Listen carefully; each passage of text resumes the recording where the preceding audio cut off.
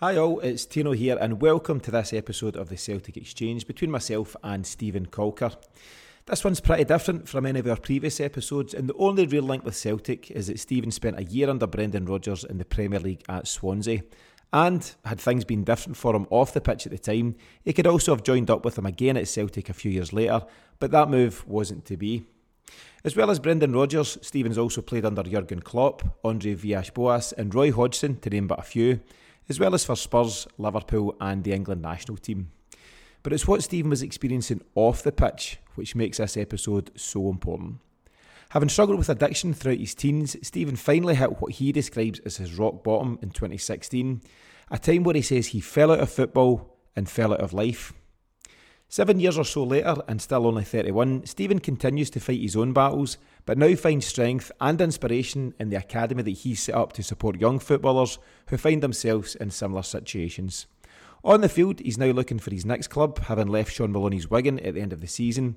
But for a player who's been capped for England and played at the African Cup of Nations, that shouldn't be too difficult. And I'll let Stephen explain that fascinating international journey a bit later in the episode. All that aside, we've also linked to a number of helpful resources if anyone finds himself struggling with any of the themes discussed in this recording. And please do share the episode with anyone you think might enjoy or benefit from it. Thanks as always for supporting what we do, and enjoy this episode with Stephen Caulker.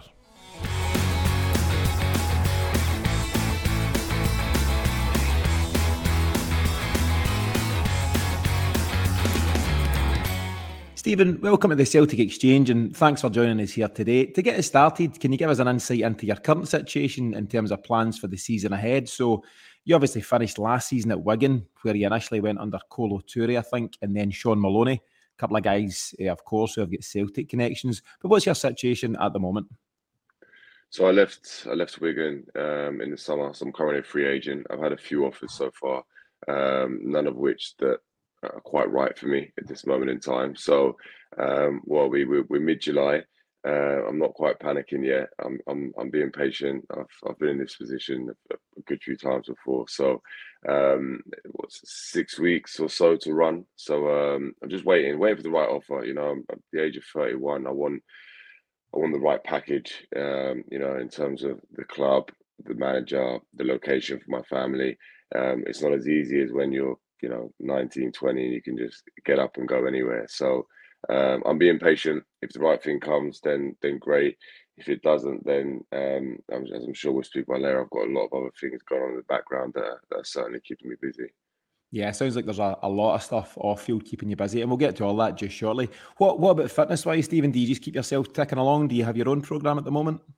Every day, yeah, every single day. So that's definitely the toughest part about being a free agent. Sort of, you're having to obviously maintain your fitness levels because you never know when the call's going to come. And as it's been, well, when did I leave Wigan? So middle of May, and then I had my AFCON qualifiers in middle of June. So since middle of June, which is about a month now, I've not actually played a game. So obviously clubs have that question mark around your fitness. So you have to keep ready because they could say, "Oh, I'll tell you what, come in and train for a couple of days." It's not always as simple as right. There's a 2-year deal, especially as I'm in my 30s now. It's kind of like right, come in and train. So I have to keep myself fit every single day, which is fine to most people because most people like training or whatever anyway. But it's the level of which we have to push ourselves to, which is sometimes difficult. It's my 15th pre-season, so it can be challenging. But no, I'm good. I feel good. I definitely feel better for it mentally. It definitely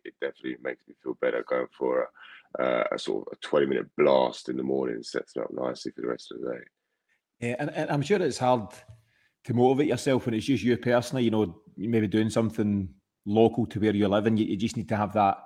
I suppose you need to have that inner drive to push yourself on, because it'd be easy to get lazy and take a day off. Whereas, if you're connected to a club at this moment in time, you go to the club, you go to the training ground, and you just join in with the group. So it sounds like it's a challenge in itself, and good to hear you're keeping fit, and hopefully the right opportunity comes around soon. Off the Yeah. field, Stephen, you've been instrumental in setting up Behind the White Lines, which is described as an aftercare academy for young players who've fallen out of football. Could you tell us a wee bit about that at the moment and about why it's just so important to you? So during that period where I was, well, I left Dundee at the age of, I want to say 26, and during that period, I had no idea where I was going to turn to. You know, I mean, even prior to signing for Dundee, I mean, Neil McCann reached out, which I was fortunate to have someone who sort of reached out on a personal level, offered me a safe space to come and play and train at Dundee. Without the opportunity, I was kind of stuck in the wilderness there. But it sort of prolonged it, because all it did was it gave me an extra sort of 6, 7 months. I then walked away from Dundee because that was always the plan. 6 months in, if I hadn't have got back to where I wanted to, I was going to walk away. Walked away, and I found myself in no man's land. And I was reaching out to every team.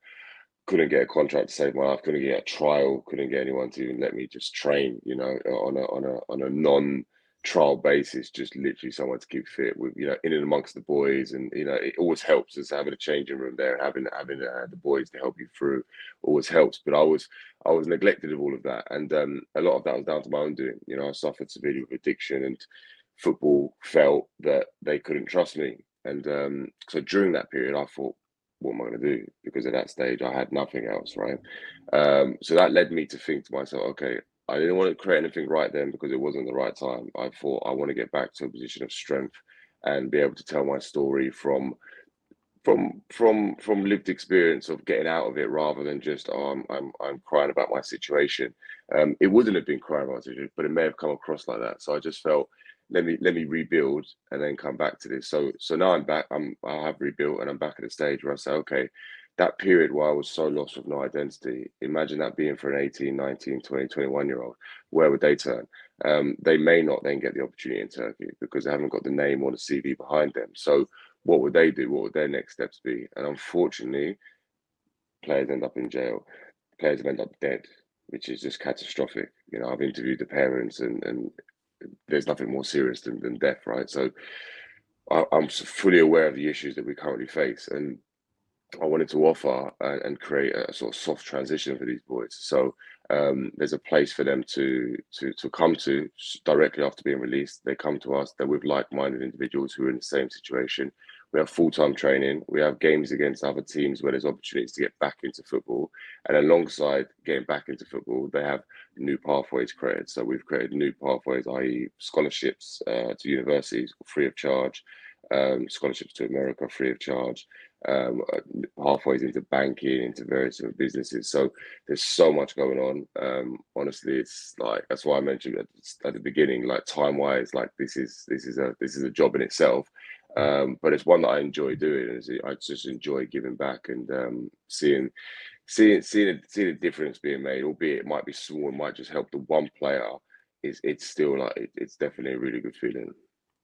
Yeah, and I looked into Behind the White Lines just, ahead of the recording here, Stephen, and there's a lot going on. So as I say, it's described as an aftercare academy run by professionals for professionals, and there's three main areas of focus, if I'm right. So number one, to provide a platform for late development, and also for players who may perform better under different coaches, and also to present a potential opportunity to step back into football. Secondly, it's to allow that transition into business, further education or scholarships, as you've mentioned. And thirdly, and I think maybe the most important of all, to ensure that you take care of every player's mental health on and off the pitch. And is that your main driver at the moment, Stephen? You've spoken about it's personal lived experiences for you. And is that your main driver, to ensure that other people have got the support that you maybe didn't have? Yeah, absolutely. I mean, look, for me, there's nothing more lonely, going through them periods of depression. I still suffer with them now. And, I've been an addict, and I'm an addict. I don't believe that I ever just change overnight. I may be clean today, but I still live with the demons in my head that tell me having a drink or having a bet is the best way out. So I understand how lonely and difficult it can be during those times. And I just want to make sure that no one else is suffering alone. I can't take the pain away from them, but I can ensure that they have some form of support there. And it's up to them how much they want to use it. That's the beauty of it. It's like we're not forcing anything onto anybody. It's there for them. We're trying to make it look cool, because I think that's also an important factor. Often in a very non-disrespectful way, when you get the 60-year-old guy come in the suit and tie, telling them about where they should invest their money, it's slightly harder for the players to relate at the age of 16, 17, as it would be to if it's someone coming in at the age of 30 who's still playing or just recently retired. I just feel there's so much more. It's so much more relatable for the young boys, and we're finding that they're getting a lot more engagement back. So the clubs are actually going, actually, this is kind of a really good work. So we're actually not just an aftercare academy, we're also stepping into the clubs and doing many conversations there. So we're actually due up in Scotland later on this month. We're going into Hibs. We also had conversations with the other side of Glasgow. So not yet with Celtic, but who knows? There, I'm sure there'll be. I'm hopeful that in the next few years we'll be everywhere and we'll be helping trying to prevent these issues rather than just being there to pick up the pieces.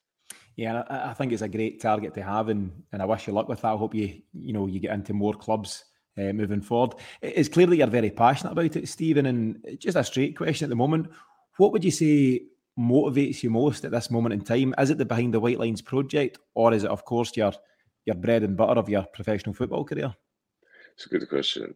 Um, a bit of both, a bit of both, and that's why I've been honest with the clubs that have approached me. It hasn't been the right offer, so I don't want to go somewhere where I don't feel that I can give 100% because it might not be the right location, the right club, the right level, the right time. So I kind of I'll know when it's the right project, and then I'll know, right, this is where I want to be. So I want to play my football for a year, and I want to wherever I go, I want to give 100%. I've never been any different, even during my periods of madness. I still always gave 100% on the pitch. My problem was I was giving 110% in the bookies in the pub, But regardless of that, when I turned up to the pitch, it was always there. So, um, you know, my performances were affected and my form dipped and all that kind of stuff. But that was not through lack of trying. Believe me, that's something that's always remained with me. I've always I think it's kind of misunderstood that footballers are seen as lazy or not wanting to try. And um, there may be some cases for sure. I've definitely come across one or two in my career, but over 15 years, there's not been many. Majority of people that might be struggling with confidence, struggling with home life, don't like the manager, they're homesick. All those different factors lead into players' performances.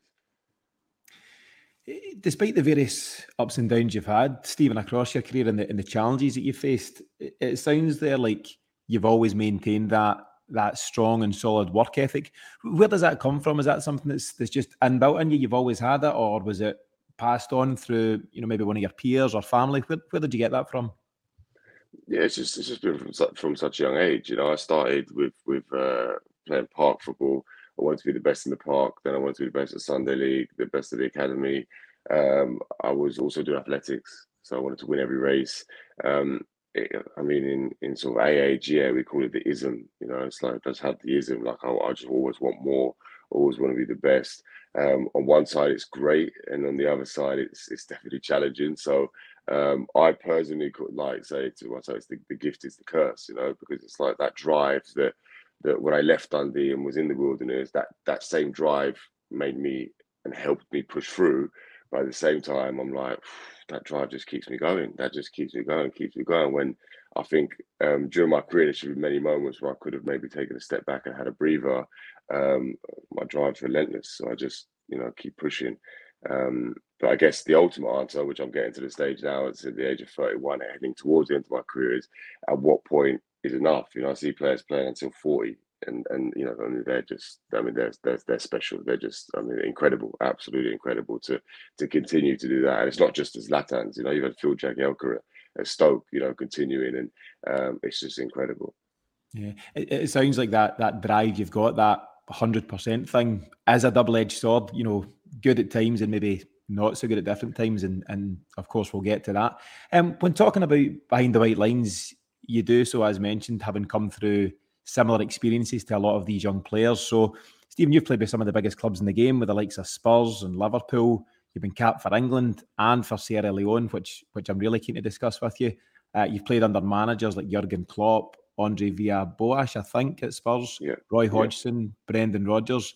But it's not been a career, without challenges, of course, and we'll maybe cover some of that as we go on. But in your 14, 15-year career to date, where did you find yourself at your happiest, Stephen, and where do you think you played your best football? Would definitely be at Swansea as a 19-year-old. My first year in the Premier League was just amazing. I was fortunate to work under Brendan Rodgers at the time, who really looked after me. We kind of don't really speak anymore actually because of what nearly happened at Celtic, or what didn't happen at Celtic rather. And but definitely I would speak very highly of him of my time at the age of 19. It was just amazing. You know, I mean, even from picking me up at the train station, showing me around the city, and saying, right, this is where you're going to live. This is the club. This is what it means to the people. You don't really get that personal touch. Like, it sounds strange, but you turn up to a new city.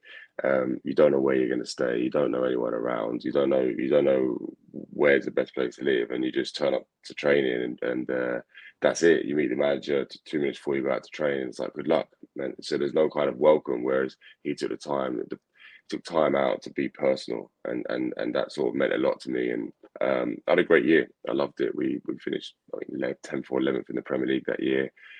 Beat the likes of Arsenal, Liverpool, Man City, even. So yeah, that for me was definitely a happy memory. And it was kind of, I mean, although I was still suffering with addiction at the time, um, it was kind of under control to a certain degree.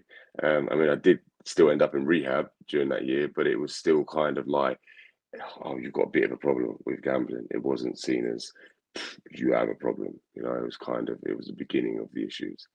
Yeah, and let's stay on that season at the moment. So 2011, 2012, as you say, Swansea Premier League. You're there under Brendan Rodgers' managership, and if I'm right in saying, was he one of the first managers, Stephen? And you're obviously your early career, you're only 19 at that time, but was he one of the first managers to maybe identify some issues and to show some concern for your well-being? Yeah, I mean, after he saw me on a night out in Tenerife, yeah, I think that was the moment where where the penny dropped. So we'd gone for a team break. I'm not sure why. Might have been international break. I'm not sure, but we had 4 or 5 days in Tenerife over there, warm weather training, and it was the first time he actually saw me drunk. And I don't remember what happened because, unfortunately, what happened with me every time was I'd black out. 90% of the time I black out. So I don't remember from, let's say, having a few drinks with the boys by the pool to then, on this night out, and I'm not home until 6 a.m. But I don't know what's happened between 7 p.m. and 6 a.m. So scary times. And he pulled me in the office the next day when we got back. I was just like, I've never seen anything like it. You know, you're wired differently. I've heard rumors about how you are around town, but it doesn't make sense to me because I see you here as, the kind and caring boy, and then I hear these stories, and now I've seen that side of you. It just doesn't match up. It's just not you. You're wired differently. You need to get support. That's going to mess up your career. And he was right. I mean, I reached out for support. I just wasn't ready. I had various different things in place, i.e., as the rehab. I had the recovery meetings. I mean, I was only in Gamblers Anonymous at the time, but I was familiar with, basically trying to take care of myself and following through the 12 steps, but it just wasn't working. Nothing was working. And do you think Brendan Rodgers, so we obviously know him well here at Celtic and he's now back at the club, and aside from anything else, coaching wise, he does seem a particularly intelligent character and certainly an emotionally intelligent character. Do you think he showed that kind of emotional intelligence at that stage to you that had maybe been missing elsewhere? Yeah, I mean, I felt so. I mean, I don't want to do injustice to the other managers previously, because I feel like with addiction, it goes through stages. So at the age of 17, it wouldn't have been visible. At the age of 18, when I was at Bristol City in the Championship, I mean, again, they were aware because I was in the casino, or seen in the casino the night before a game. So they were aware that I had issues, but my performances were great.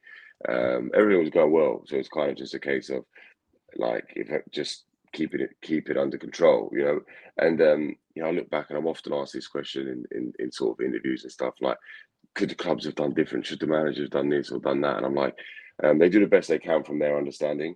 So unless football changes and makes it compulsory to have some kind of emotional training course, to develop their emotional intelligence, then how are they ever going to understand how to deal with those situations? They also have to deal with a squad of 25 plus their staff, plus the pressure from the board and the chairman to get results.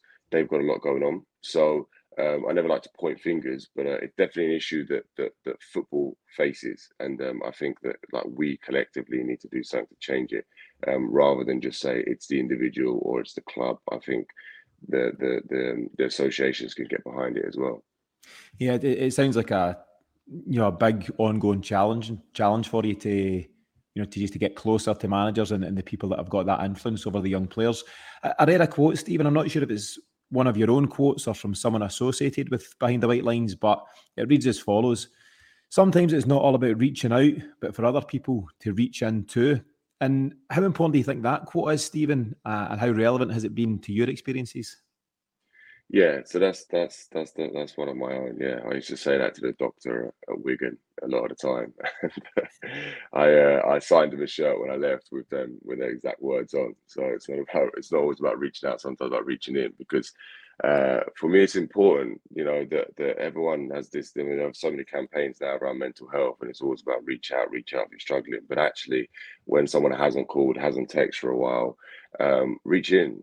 See how they get on because sometimes well, certainly speaking from my own experience, that I want to isolate. That's what my addiction, my depression wants to do is I want to isolate, wallow in self-pity, and I think the world's against me. And sometimes someone reaching in to see how I am can often change that thought process and just sort of break it up for me. So that's certainly something I do in my life a lot today. I'm forever busy trying to support people who are suffering with as various different addictions, suffering with low on confidence in the football side of things, and often I will reach out to them. Sometimes with no reply, and that also hurts because then I'm like, oh great, like why am I wasting my time? But I remember actually what it's like when I was in that situation. So try again a little bit later, and often would always sort of be greeted with a nice warm response because at the end of the day, no one wants to actually be alone, even if their head is telling them that. Yeah, and I think it's a great message. It really kind of flips everything on its head because we all see different ads at this moment in time, promoting positive mental health, but it's all reach out. It's good to talk, pick up the phone, speak to others, but actually there can be a real positive in others, maybe just identifying. And I suppose you're in a great position, Stephen. You can see the telltale signs and signals in maybe young people that you've experienced yourself, and you're in a great position, a very fortunate position, if that's the right term, that you can see when somebody maybe just needs maybe even just a text message or a call or something like that. So it's really positive, I think, to flip that message on its head and to encourage others to reach in at times too. So great to hear that. Just before we move on from the kind of Swansea time and Brendan Rodgers, could I just ask about Brendan Rodgers as a coach, Stephen? So aside from the support that he provided to you, he's obviously of huge interest here at Celtic. He's back now after 4 years or so down in the Premier League with Leicester. And just keen to hear what you think about him as a coach and the approach he took on the training field and on match days. Amazing as a manager and a coach, amazing for sure. Definitely one of the best I've worked with. So, as you mentioned before, been fortunate to work with the likes of Jurgen Klopp, Villas Boas, Harry Redknapp, the list goes on. But for me, Brendan definitely. Yeah, I would say definitely is one of the best in the game as a coach for sure. Tactically very very good. Obviously, went to Celtic many years ago, and I believe transformed the way they played football. Not just obviously the success of, I mean, in terms of trophies was phenomenal, but also in the style of play. So it just is so easy as a player to play under him because you know exactly where the next player is going to be. So often, I mean, I remember before watching players and how do they play like that? How do they play?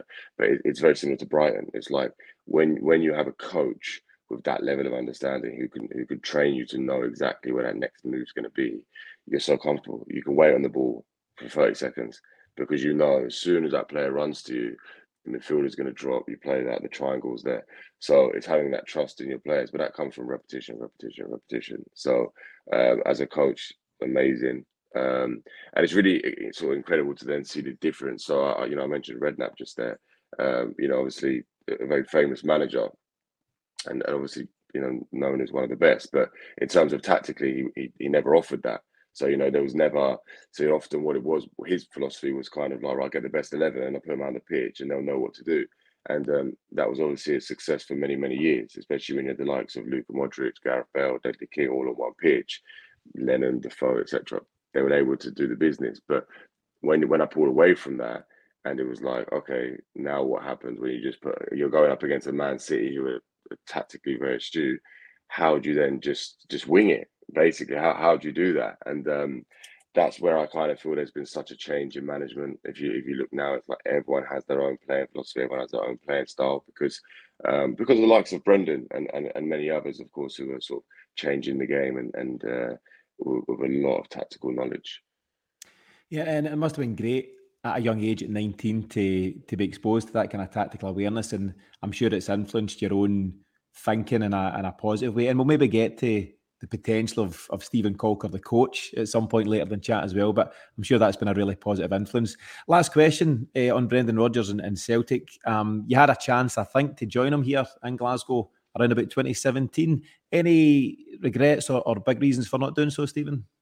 Yeah, well, as I said earlier, he's not spoke to me since, so it was a bit of a strange period, really. So I was just sort of going through my recovery. As I said, prior to going to Dundee, I was also sort of in the wilderness, if you like. And I reached out to Brendan, said to him, "Look, what do you recommend I do in this situation? You know, like I'm trying to find a way back in. I don't know where to go. I don't know what to do. I was still signed for QPR, but I was kind of neglected there. Um, and I just felt, what next? Where do I get a fresh start?" So that's where the conversation began. And he was then very welcoming and said, "Look, come up to Celtic." And I was like, "Okay."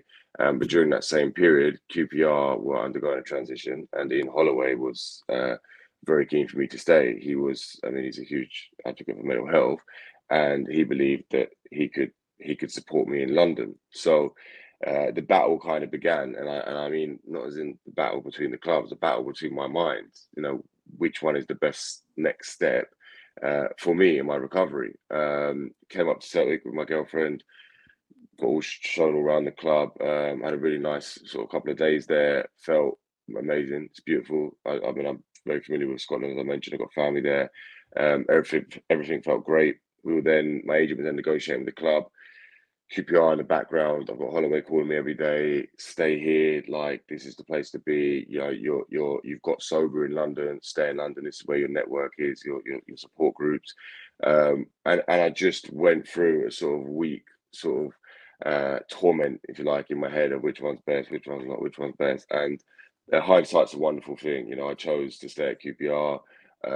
It was a disaster. It was an absolute disaster on and off the pitch. It just all went wrong, and I of course wished that I signed for Celtic, but I literally wasn't to know. It was just a case of what's going to be best for me at that moment in time. And as I said, hindsight's a wonderful thing. You know, 6 months later, I was then, or a year later, I'm not sure which one, I was then signing for Dundee and having to go and play against Celtic, you know. So it's kind of like, it kind of shows how quickly things can change. And, not in a disrespectful way again, but obviously I mean, it's a big drop from Celtic to Dundee, right? But that's kind of what happened. And, yeah, so I took the opportunity to go to Dundee, and actually I did really enjoy it. And I kind of look back on things and say, they're all learning curves. I try not to regret them. Trust me, there are days where I definitely regret them. If I'm honest, where I think I should have done this, should have done that. But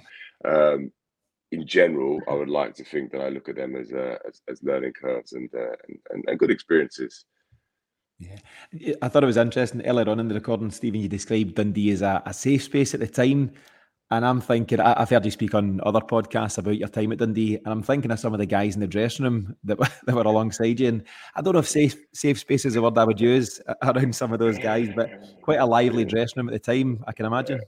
Incredible, yeah. No, honestly, it was just amazing. I mean, he offered me a safe space in the sense that he didn't bring me in and have expectations on me to do this, that, and the other. He brought me into a place where I felt at home, and that was important for me. You know, the pressures of the Premier League, the pressures of even the Championship. You know, like you're constantly under scrutiny. The newspapers are on me. I just couldn't breathe, and that's what I meant by safe space. No, it was full of characters. I really enjoyed it. You know, I've spoken previously, but I did really enjoy it. It's a real different feeling, when you go and play for the likes of Dundee. You know, everyone's together there.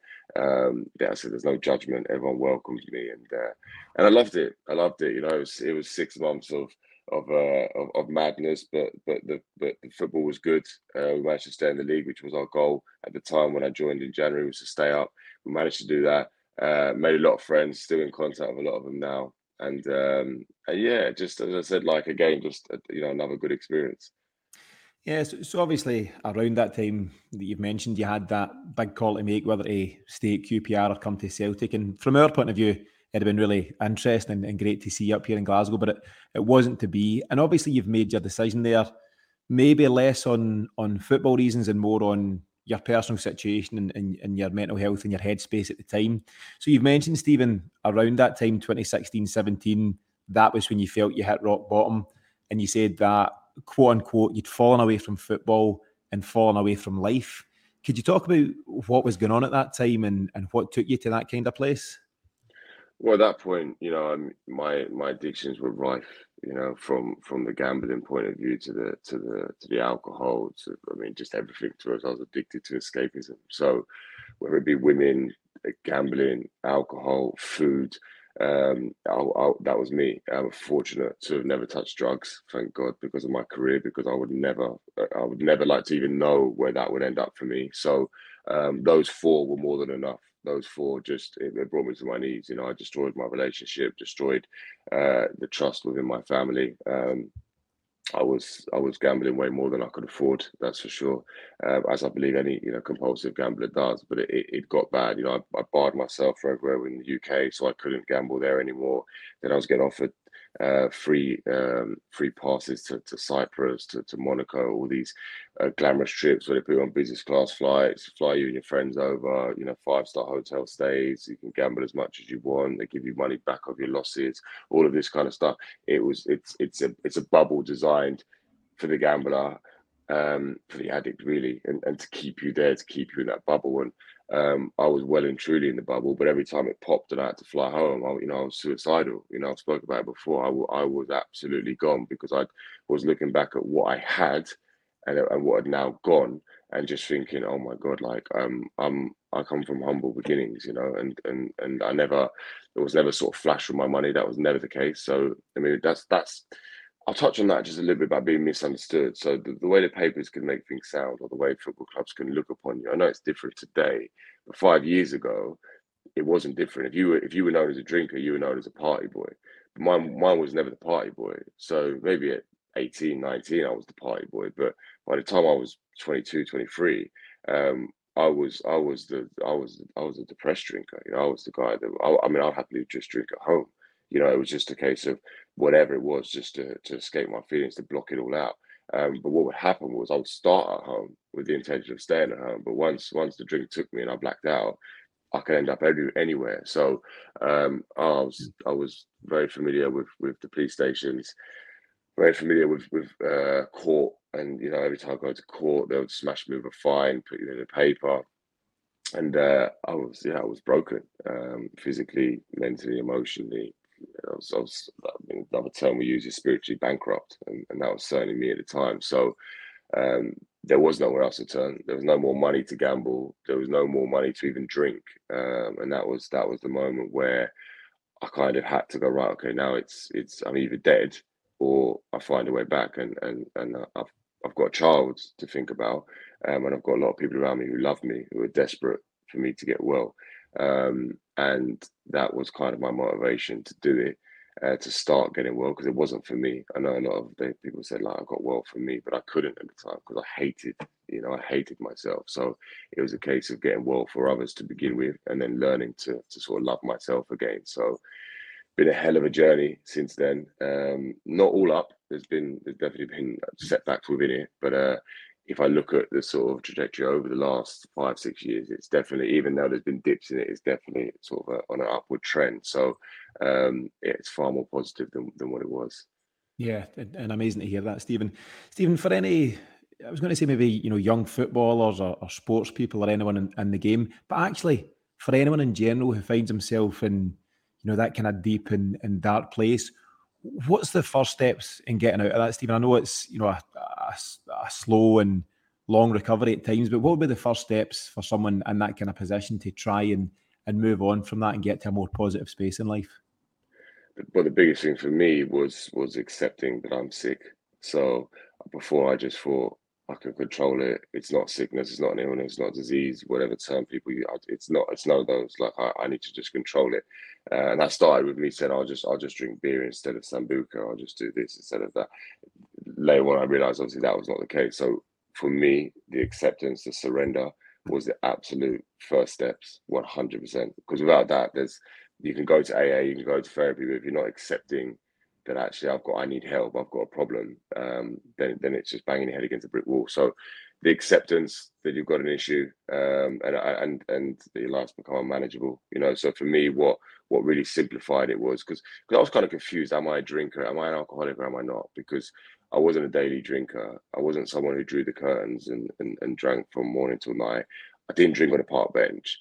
So am I this typical alcoholic or this image of the typical alcoholic? I'm not that. So am I? And where it got simplified for me is, can you drink without consequences? And it was just so simple that the answer became no. Well, there we are then. So AA is a place for you. So going into AA, being around like-minded people, finding a therapist that suits me. So tried various different ones in the past, and it's funny because we would try different drinks, different foods, and everything. But with therapy, I hear a lot of people say, "I've tried therapy, didn't work, wasn't for me." And it's like, well, did you try another one, or did you just try that one drink, that one meal? You often try something different, and that's the same for the therapy. So find one that works for you, whether that's man or woman, and uh, and from there, I believe that the process will take care. And it's a unique journey for everybody. So I wouldn't like to say what that journey looks like, but I would definitely say those are the first few steps.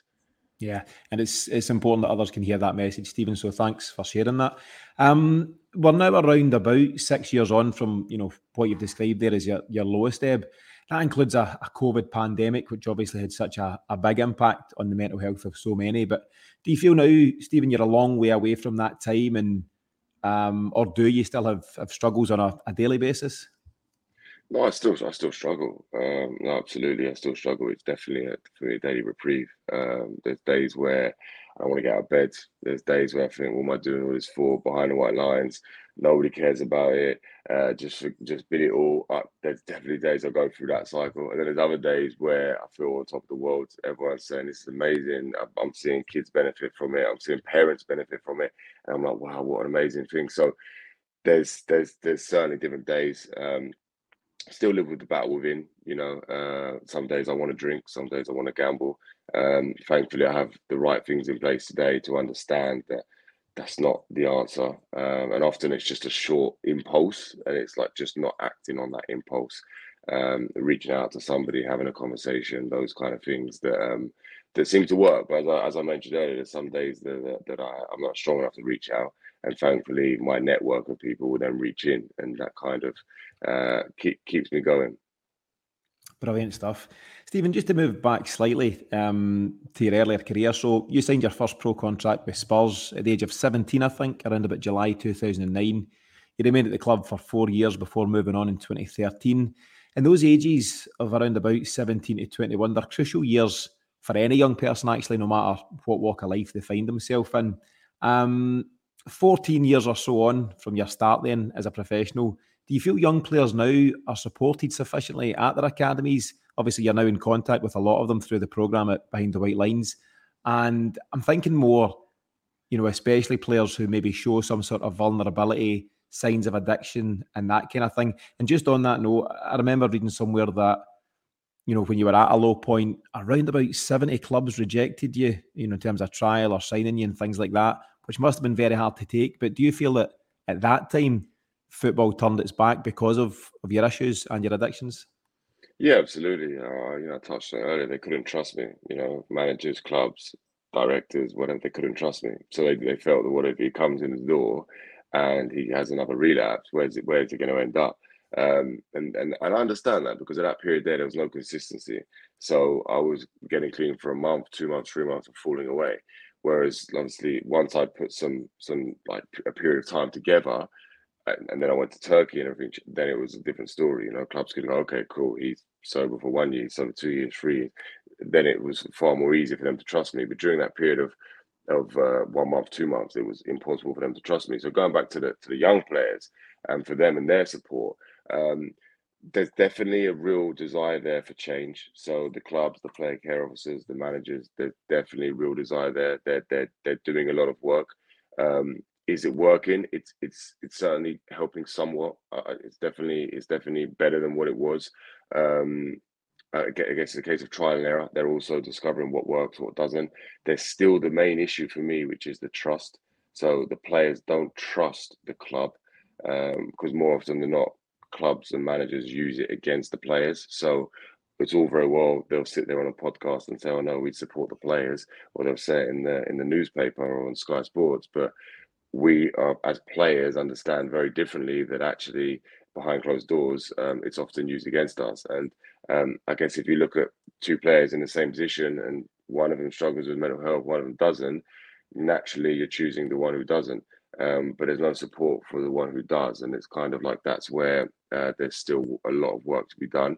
And like I said, we're definitely moving in the right direction, but it's a slow process. And that's where I find that players reach out to me independently or reach out to other people within our network independently for support because they know they're not going to be judged and it's not going to be used against them in terms of getting the next contract or getting on the team sheet for the Saturday. In the next question, Stephen, it's quite a simple question, but I'm not sure if there is a simple answer. But what do you think can be done better or differently in the game? Communication.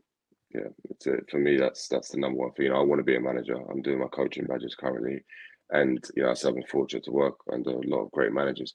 The number one thing that I would add to any of the managers I've worked under would be communication.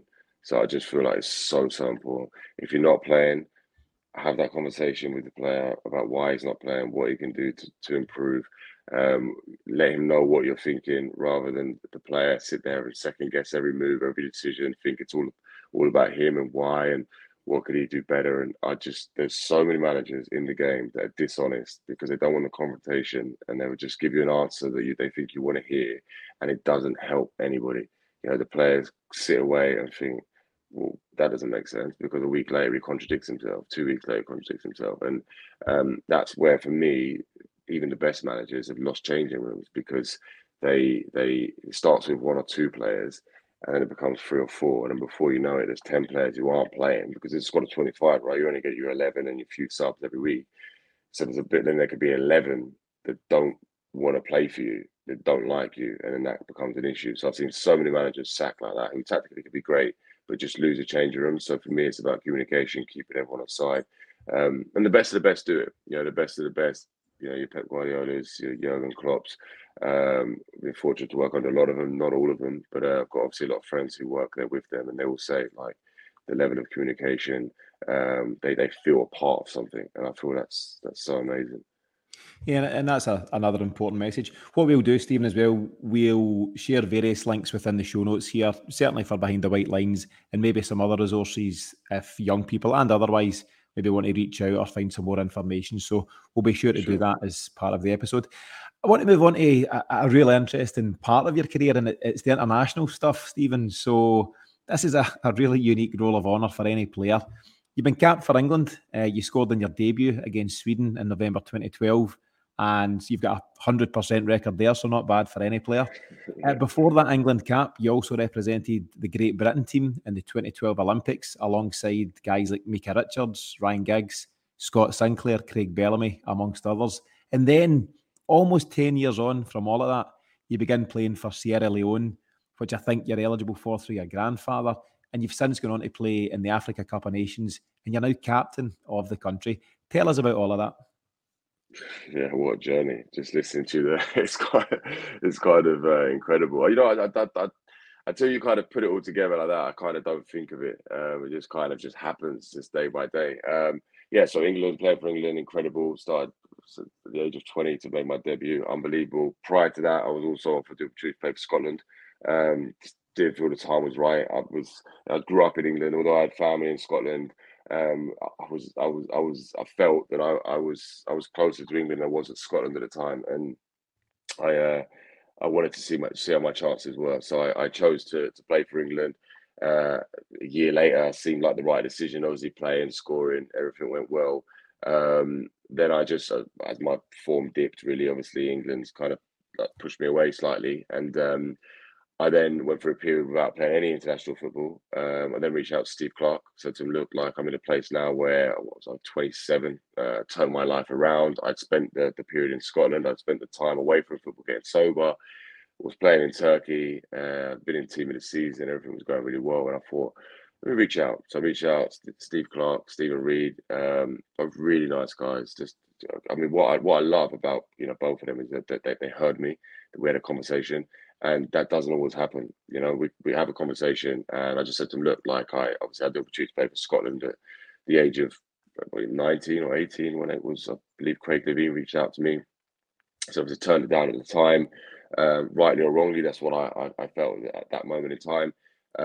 Some years have gone by. I really want to play international football. I've loved my time in Scotland. If I could be a part of that setup, if I could find a way of earning the opportunity, then I would love to. And I just wanted to obviously mark their card and let them know of that.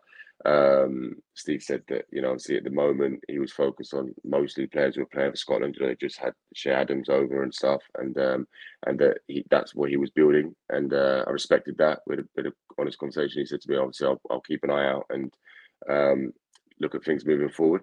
And then randomly, Sierra Leone reached out to me, so it was as if it was meant to be.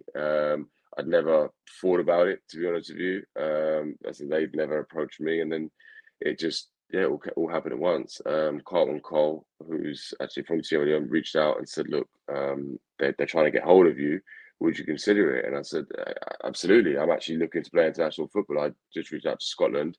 I'd done a lot of charity work in Sierra Leone from a young age, so I built a school over there. I supported it through Ebola and through the mudslides and various other different projects. So I said, absolutely, let's have the conversation." Had the conversation, and less than 3 months later, I was over there playing a friendly in Morocco, and just like what an experience! It's certainly very, very, very different from playing for England. I said I've spoken about it recently. My first trip, turn up there. They've only got a medium kit. There's no other size. If you're small, large, or extra large, you're wearing medium. So mine looked a bit like a crop top when I was going out for dinner. It was. There was no physio. There was only a certain amount of food which the staff were mostly eating. There was like the players were there. I was like, what's going on? Like I sort of had this world of playing the Premier League, and I had my experience at Dundee and Yeovil and its sort of moments, but most of my career was at the top. And it was just so different. After training, you're there washing your kit in the sink, very, very different experiences. And I just thought, I actually love this, like being around the boys. It was just such a different experience. It's um, there's no, there's not the same pressure. There is a pressure because there's 7 million people back home that are desperate for you to win, and I mean desperate. The streets are flooded. Everyone is like so passionate about football, but there's not the pressure within the camp where everything's really strict and thorough. It's a relaxed environment, and I just loved it. I loved being a part of it, and then went to AFCON again. A crazy experience, unbelievable. Probably one of the highlights of my career actually. And I was then offered the opportunity to be a captain. So I then said at that moment, look, I'm obviously privileged, and I'll take the captain's armband, obviously, if you promise me that we can make changes, because I want to see the country develop. I don't want to see it as it is, I want to see things develop. And since then it has, we have all sides of kit. We have a kit man who washes the kit. We have food with the right amount of food. We have rooms for every player. Just the basics that are now there and organized. So we now need the performances to go with it. We've had a bit of hit and miss in terms of form, but I believe in work in progress. Like all my life, it's kind of hasn't just come easy. It's kind of been a process. Going back to when I was 6 or 7, I never just got into Tottenham. It took me until the age of 15 to get in. So it's a work in progress, and for me, you asked me earlier about where's my motivation in terms of football behind all my lies. Sierra Leone is a big motivation for me to continue to play football. We've got the World Cup qualifiers starting in, I want to say September, maybe October, and I want to be a part of it. So that's a big motivation for me to find a club with the right package and get myself right and ready for the qualifiers. Yeah, and it definitely covers one of my next questions, which was about that pride you've clearly got in representing Sierra Leone, and I'm sure that's a huge driver in keeping you in the game and finding the right club moving forward. Just a final question on the international stuff, Stephen. Obviously, it is very different from the England setup in terms of the professionalism, the money in the game, that the levels involved. But just how proud are you to captain the country, and also what's the feeling like, out with, financial stuff and levels? Is the feeling very different when you're out there now with the armband representing Sierra Leone than it was as a 20-year-old representing England? Yeah, it's completely different. It's so much more meaningful. I don't mean that in a bad way. It's just meaningful in a sense. At the age of 20, I kind of didn't really know what it meant playing for England. Playing for Sierra Leone at the age of 31, I fully understand what it means.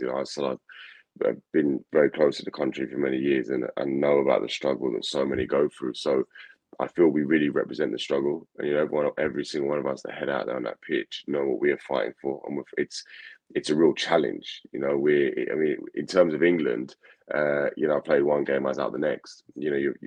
Myself was certainly I'm very replaceable, let's say. And whereas with Sierra Leone, it's kind of like, right, like we are the chosen ones who are your sort of 25 who are there, like we can make a difference. And there is pressure that comes with that. I said there's different kinds of pressure there, but I enjoy that pressure. I enjoy that challenge, and what I want to do. By the time I leave Sierra Leone, my message is clear: is one, to leave Sierra Leone national team in a better place than where I found it, and secondly, to leave a pathway for these players to get to Europe. So many of our players are home based. They're playing in Sierra Leone for $50 a month. That's 90% of our squad. $50 a month working every single day in the crazy heat, to play football over there with no grass pitches. That's where a lot of our players are. That's what most of our squad's made up of. And like for me, I want to create pathways for these boys to go and play in Europe. So working on opportunities in Sweden, working on opportunities in England as well, but the visa problems makes it slightly more difficult. But that's something that I really want to do, is create pathways for these young boys to get the opportunity to go and earn money for their families back home, and really start to impact the country in a positive way. So that's my long-term aim. As I said, it's certainly challenging, and a lot of difficulties since joining there. But I do definitely enjoy it, and you'll see if you ever catch a Sierra Leone game, it's hard to find out where to watch it. But if you do ever find the game, then you'll see me play with a smile on my face for sure. Yeah, and there's, for anyone looking to check it out in a bit more detail, there's a great video that I've just watched in the last day or so on the Behind the White Lines YouTube channel. I think it's about 25 minutes long, and it covers a couple of the recent qualifiers. And it's clear, not just yourself, Dean, you obviously play a big part in that as a captain, but there's clearly so much passion in the group. At different times, you can see guys in the huddle pre-match, and there's so much passion from the coach to your various teammates. But as you say as well, they look like a fun group. There's a lot of smiles, and I seen a For bit of sure. the kind of away from the dressing room stuff where it looks like guys were doing their initiation songs and dances and all that kind of stuff. It looks like a Yeah. really enjoyable group, and I can clearly see why you're keen to stay part of that and to help the country flourish. Stephen, big question, I suppose, but what next for you in general? So we've obviously spoken about a project you're very passionate about in Between the White Lines, and your ongoing playing career, including the international stuff. But you've also spoken in recent times about coaching, and I think you're currently doing your badges as mentioned. Where do you see that going? And do you think your extensive experiences, good and bad, across your career, will help you become a better coach? Yeah, absolutely. So I base a lot of my coaching today on my experiences. So my experience on and off the pitch. So fortunate enough to work with a lot of top managers. Fortunate enough to have played at the top with a lot of incredible players. Van Dijk, an ex obviously Celtic legend, Victor Wanyama.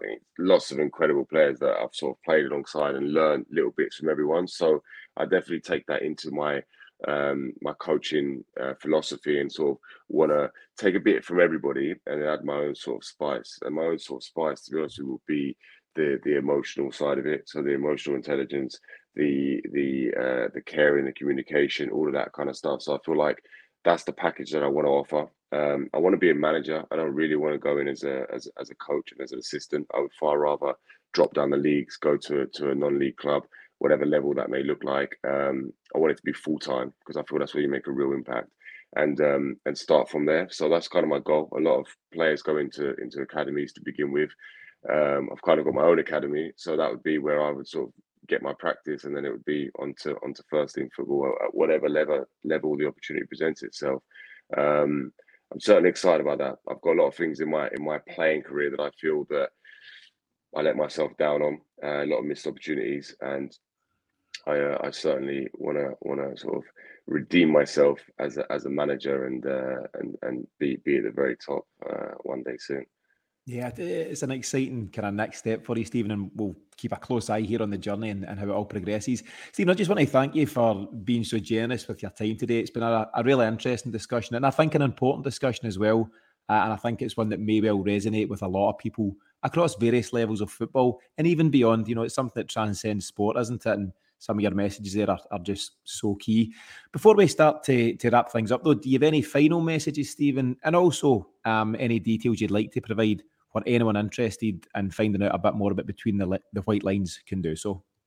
Yeah, sure. So behind the white lines, you can find us on all social media platforms. We've got our website. We actually launched our first camp at Roehampton on the 7th of August, which is incredible. So for 25 players between the age of 18 to 21 who have been released from professional academies can come along and sign up. It's free to sign up. You're going to have showcase matches in front of global scouts. You've got the opportunity to explore new pathways, whether that be through the universities or going into apprenticeships in various different companies. And you're sure to have a good time, So that's an opportunity there for the 18 to 21-year-olds. If you're outside of that bracket, we've got so much going on in terms of our socials. So when you mentioned there on the YouTube channel that we've got the video from Behind the White Lines, Sierra Leone. We've also interviewed the likes of Danny Rose, Gareth Southgate. The interview coming soon. So we've had incredible exposure to some really, really top people. All of the interviews are, for me, are slightly unique in the sense we try to show the human side of players. So rather than your sort of typical, you're looking forward to the game on Saturday, we kind of really try to go behind it and go, how do you feel before a game? What's your routine? Do you feel nervous? Do you feel scared? As a manager, as England manager, picking 25 players, how did you go about that decision? So all of kind of that, we picked a lot of people's brains, and there's something for everyone. And lastly, the parents, because it's not just about us as players. As kids, we make it mostly down to our parents or those who sacrifice time to obviously take us back and forth to football. So we have monthly Q&As. We've got a Q&A coming up on the 31st of July with Kieran Dyer.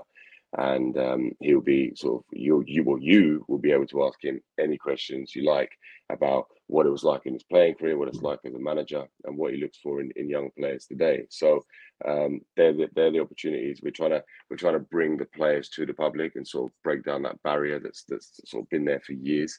And yeah, everyone's welcome to be a part of it. Yeah, it's really brilliant stuff, Stephen. And as mentioned, we'll be sure to link to the various resources and the show notes for the episode. Stephen, the last thing for me is just to thank you very sincerely for taking the time to come on the Celtic Exchange today. As I say, we'll be keeping a very close eye on what's next for you. But in the meantime, all the very best. Thank you very much. It's been a pleasure.